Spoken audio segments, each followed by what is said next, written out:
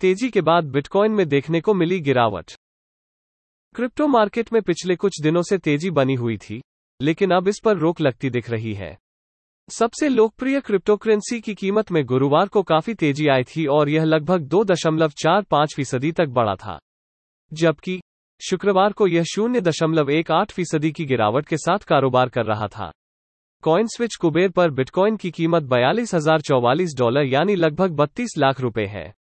International एक्सचेंजों पर bitcoin की कीमतों ने $40,000 यानी लगभग 30 लाख रुपए को पार किया था और यह $40,490 यानी लगभग 31 लाख रुपए तक गया था। कॉइनगेको के आंकड़ों के अनुसार बिटकॉइन के लिए यह अच्छा हफ्ता रहा है और सप्ताह दर सप्ताह आधार पर इसमें लगभग 2.8% की तेजी देखने को मिली है। ईथर के लिए सप्ताह इससे भी अच्छा गुजरा। सिक्का स्विच कुबेर पर इसकी कीमत $2,882 यानी लगभग 2 लाख रुपए और इंटरनेशनल एक्सचेंजों पर $2,778 यानी लगभग 2 लाख रुपए का था। इंटरनेशनल एक्सचेंजों पर इसका प्राइस पिछले एक दिन में 0.83% बढ़ा है। हमारे पॉडकास्ट चैनल से जुड़े रहने के लिए धन्यवाद।